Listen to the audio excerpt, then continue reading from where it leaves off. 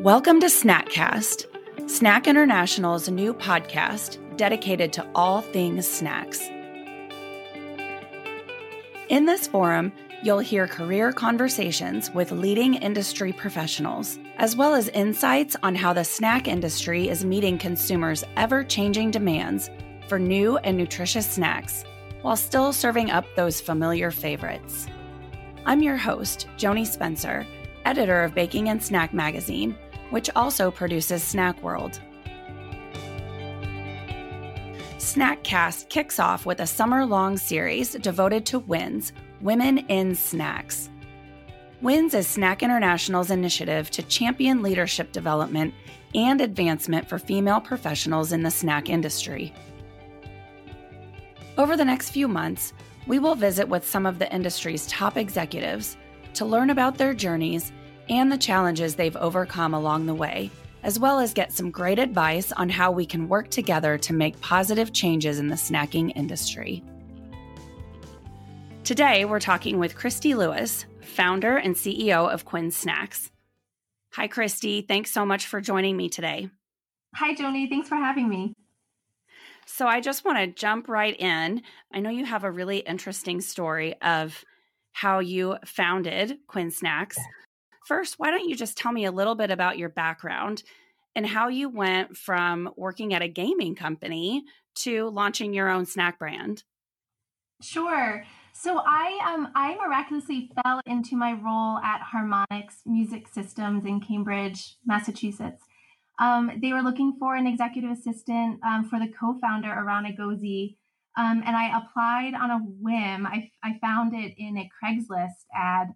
I was definitely completely not qualified for the role, but I applied anyway because they were famous for gaming. I loved, I played Super Mario Brothers and Sonic and all that fun stuff when I was growing up. But they were really known for music and their innovation in music. It was pretty much a dream job. They made Rock Band. They're developing the Beatles Rock Band during my time there. So they had this incredible culture. Everything was around music. And this was all pre-kids. I have 3 little boys. So I was definitely having a blast. I felt like I had finally found my people. Really kind, super smart, quirky, pure innovators. And it was a crash course in business from Aran. I learned so much from him.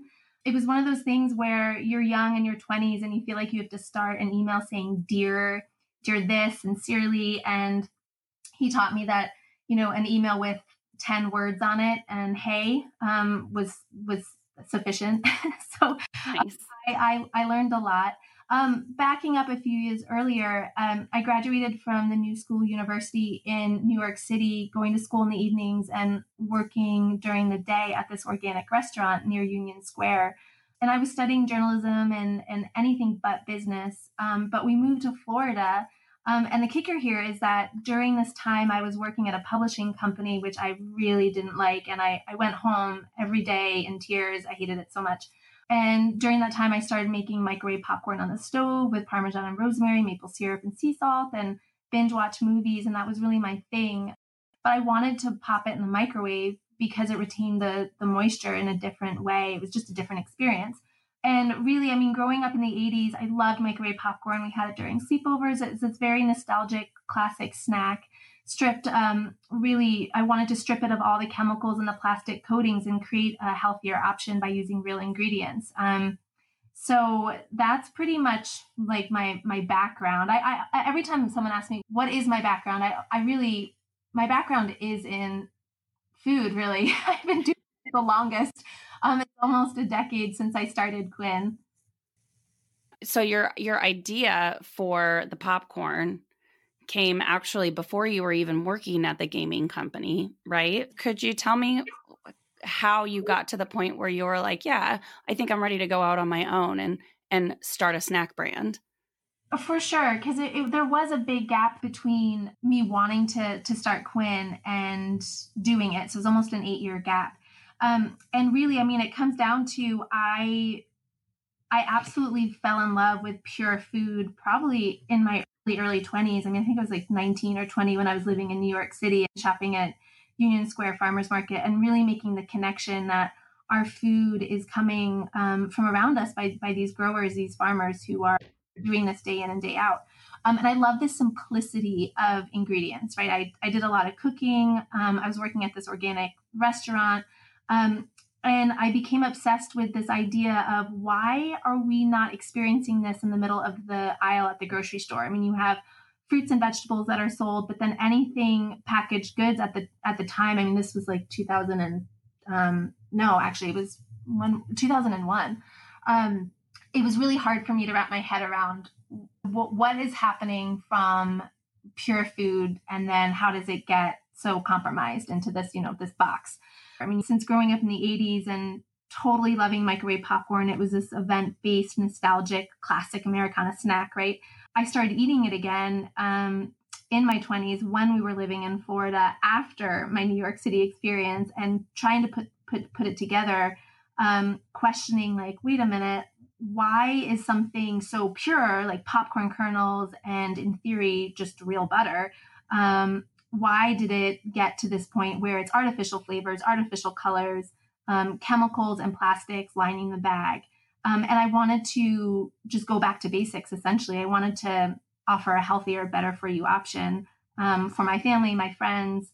And I really didn't stop thinking about it for 8 years. I mean, I was obsessing over this idea, and I kept thinking that someone was going to do it, that, some of the larger CPG companies would come out and put a healthier alternative onto the shelves, and they didn't. So when I was pregnant with Quinn while working at Harmonics, I got really sick and had to take a leave of absence.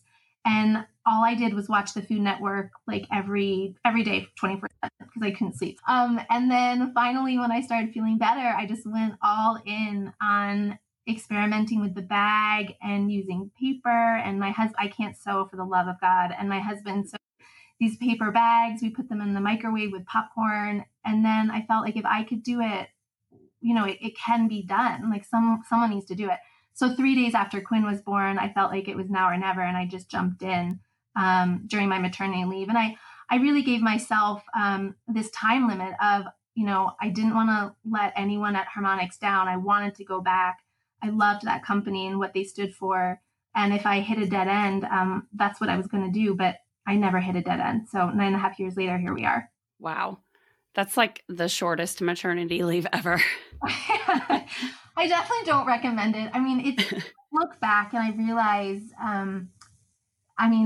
it was totally intense, just crazy. So you started with popcorn, but your company makes a lot of different snacks now, right? Mm-hmm. And from what I can tell, with your product line, you are really all about firsts with your product development. You take these big leaps. Do you see yourself as a disruptor? Is that kind of someone you've always been? Definitely. I mean, I think that, with our first to market, I knew that I didn't want to start a company that was just doing the same old. My passion was always kind of innovating in anything that I was doing, or anything, where I was working, or I always pushed it. I always questioned everything. Like, can we do this? Can we do that? Can we make it better? And I found myself asking the same questions. And I really wanted to reinvent microwave popcorn. And then ultimately, leading to reimagine the entire salty snack landscape. But our rule here is like, we really don't do anything that's not first to market. When we have to be first, I really wanted Quinn to pave the way to be better, to be a leader in the space. And it was definitely a lot of work. I mean, there were so many people who were saying like, this is crazy. What on earth are you doing? You do it that way. It can't be done. People have tried it. Like, there's so many no's, but there were so many yeses. I mean, I think that I had a lot of support and a lot of believers from day one. And I think that definitely pushed me to really keep paving the way to do something different, to challenge the status quo, I think. Yeah. Do you think being a woman and a disruptor, did that help you, or did it create new challenges for you? Like trying to pave the way and trying to push through and come up with new things. Did you ever get pushback like, there's that lady Yes. beating down our door again. Yes, all the time. I mean, I think the fact that I was challenging what everyone had been doing for so long, I remember getting into almost a fight, and I'm not a fighter in that regard. I'm a fighter in different areas, but I don't fight with people. Right. Getting into this deep discussion with a bag manufacturer, and they were like, nope, we tried this, it doesn't work. We had some big CPG company try it doesn't work. You don't know what you're doing. And then, but on the flip side, we had another bag manufacturer say, yeah, let's give it a shot. That sounds awesome. So I do think me being a disruptor in a kind of an old category without innovation, there's definitely pros and cons to that. Being a woman in a male dominated industry, especially then, 9.5 years ago, it was tough, but really only because I had made it tough on myself. I felt like I had to be this strong, fearless, powerful woman and put this facade on every time that I walked into the office or every time that I walked into a sales room with a meeting with a big buyer, or, if I'm getting on a call. And I was trying to be this powerful, founder, CEO. That wasn't me. It really wasn't who I wanted to be, but yet I became this person. I thought that you had to be that person in order to get where you wanted to go. And it really took me almost 8 years to figure out that that's not the case. You can be this crazy, determined fighter, this fearless, resilient person, but still be you. You can plow through walls and be strong without being totally relentless. But it did take a while to find me in all of this. Interesting. I want to go back to your tiny, short little maternity leave. Not a lot of people have a baby and immediately decide to start a company. How did that affect your view of work-life balance? And then how did that balance sort of evolve over the years and into what it looks like today? Sure. So I always need to be doing something. It's really hard for me not to be doing anything. I love reading books, and I have a really hard time sitting and reading because of that. But the balance was really brutal. I know that I make fun of I wouldn't recommend it, but I definitely really recommend it.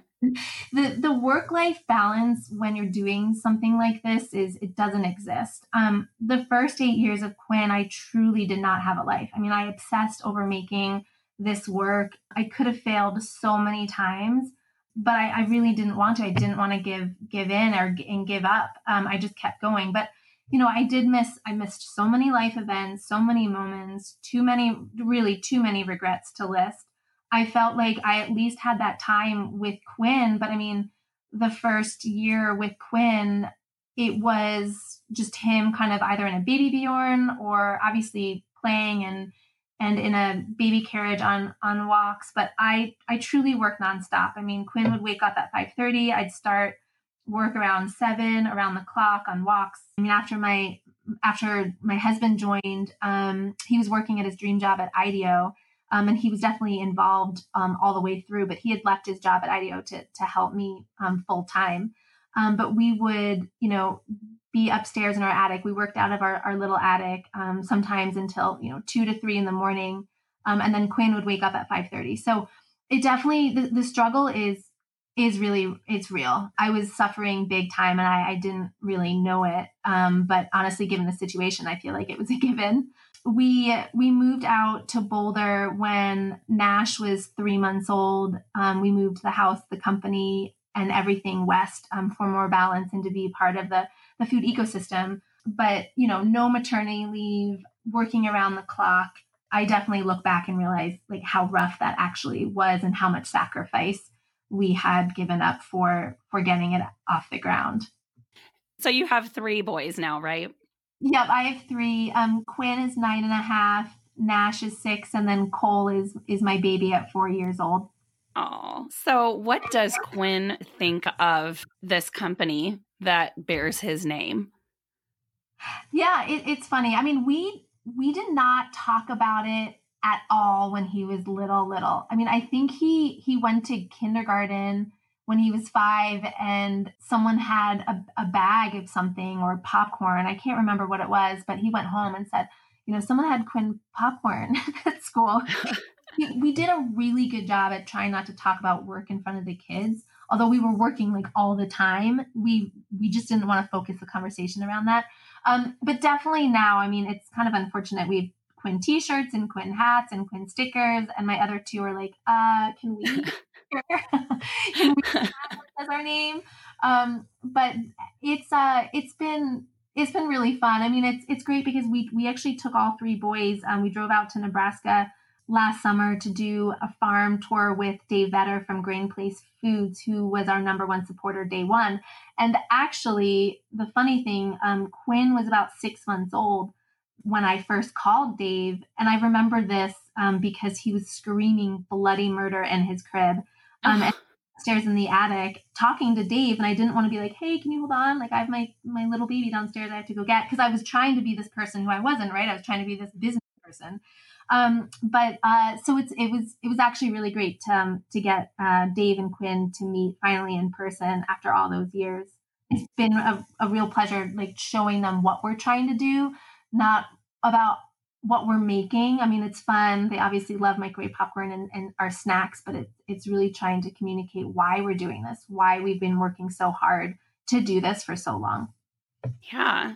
And it seems like when you think back on that first mentor from the gaming company into who you are now, it kind of came full circle, where you learned that lesson to be authentically you and not try to be this hard-nosed, powerful executive. That's kind of cool. Definitely, for sure. I mean, it was an amazing experience on so many levels. I learned so much, and even the things that I learned that I didn't know I learned, when you fast forward and you're entrenched in running your own business with your own team, I realized that it was such a gift to get a job there. And then you fast forward and you learn this lesson to be authentically you, and then you turn around and you get named to Fortune's top most promising entrepreneurs. What does earning such an honor mean to you? It was so funny because at the time when I was named that, I had just had my third son, and I don't think I was really able to process this until I flew to Washington, D.C. With him, because he was so small that I couldn't leave him. And there were so many incredible founders and CEOs there from huge companies. I mean, huge companies, right? I mean, I'm like this little country bumpkin, like showing up like postpartum, like with this baby. It was really interesting to kind of watch all of these innovators and these powerful women together. But I was in such a daze. I had wanted to learn so much from them and engage with them, but all I kept thinking was like, I have this baby upstairs that I have to get back to. But I will say that, looking back on it, and even now, it really is so amazing that I was kind of granted this moment, because it's something that I've always struggled with school, and I was diagnosed with dyslexia, but it wasn't until college, and it had this huge impact on the way that I had learned through elementary school and middle school and high school. I felt like I always had to work 3 times as hard as my classmates to stay afloat. I was always in the arena, but it really taught me that in order to find success, in order to succeed, I just had to work really hard. That A+ that I wanted, I had to work 10 times harder. And it was a struggle to get there, and I had to be obsessive about it. But I really think that, that event and being nominated by Fortune, it just says that really anyone can get there. It was a pretty surreal moment. And we definitely have a long way to go every day. I mean, I feel like we're learning something. But, given the struggle it has been to get here and the struggle to stay here, it was quite the honor to receive that. What do you think it represents for women out there who are thinking about starting their own companies and they're afraid or thinking, questioning whether it's worth it? Yeah, I mean, I think that if you have the passion, I mean, you have to have passion to start a company. I mean, to really do anything in life, right? I mean, because you will hit rock bottom again and again and again, and you will get a door slammed in your face. You will be told no, it's not possible. And I do think if you have the passion, you'll just you'll get there. Because if you don't have the passion, you can't pick yourself up when you fail. You can't learn from your mistakes. You can't adapt. You can't, have that drive to keep going. And I'm a believer that if you can see where you want to go, you can definitely get there. It's just, staying the course that you have the power to believe in that you can. This is so hard on everything. I mean, your spirit, your soul. I mean, unless you have this like one hit wonder that you're automatically achieving your goals right out of the gate, like awesome, power to you, but has not had that story. And it's exhausting and you have to be fully committed. And if you're not, then you're not. And I applaud that, knowing what you need to know, and go enjoy your families and, do this on the side until you're ready. I think that one of my investors told me when I called him for a one-on-one, it was like a mini therapy session, but I remember him telling me, Quinn will work or it won't work, and you'll need your family in either situation. And I had been sacrificing so much for the business.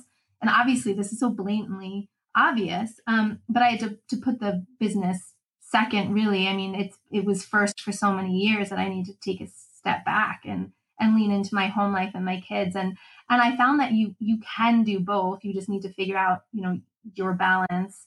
And really, in the course of the past 9.5 years, I've read, my share of business and spiritual books to keep me going, and so many podcasts. But I really do think that if you believe that you can, you definitely will. That's really good advice. Well, those are all the questions that I have for you today. And thank you so much for sharing your story with our listeners. Thanks, Joni. Thanks for the support and the interest. It was really fun to tell the story. All right. You take care. Thanks.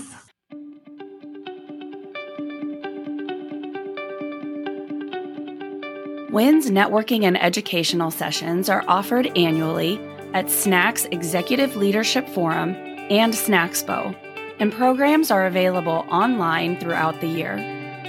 These serve as forums for men and women to gather, learn, and exchange ideas and experiences about gender diversity issues in the industry. For more information on how you can get involved, visit SNAC's website at www.snacintl.org.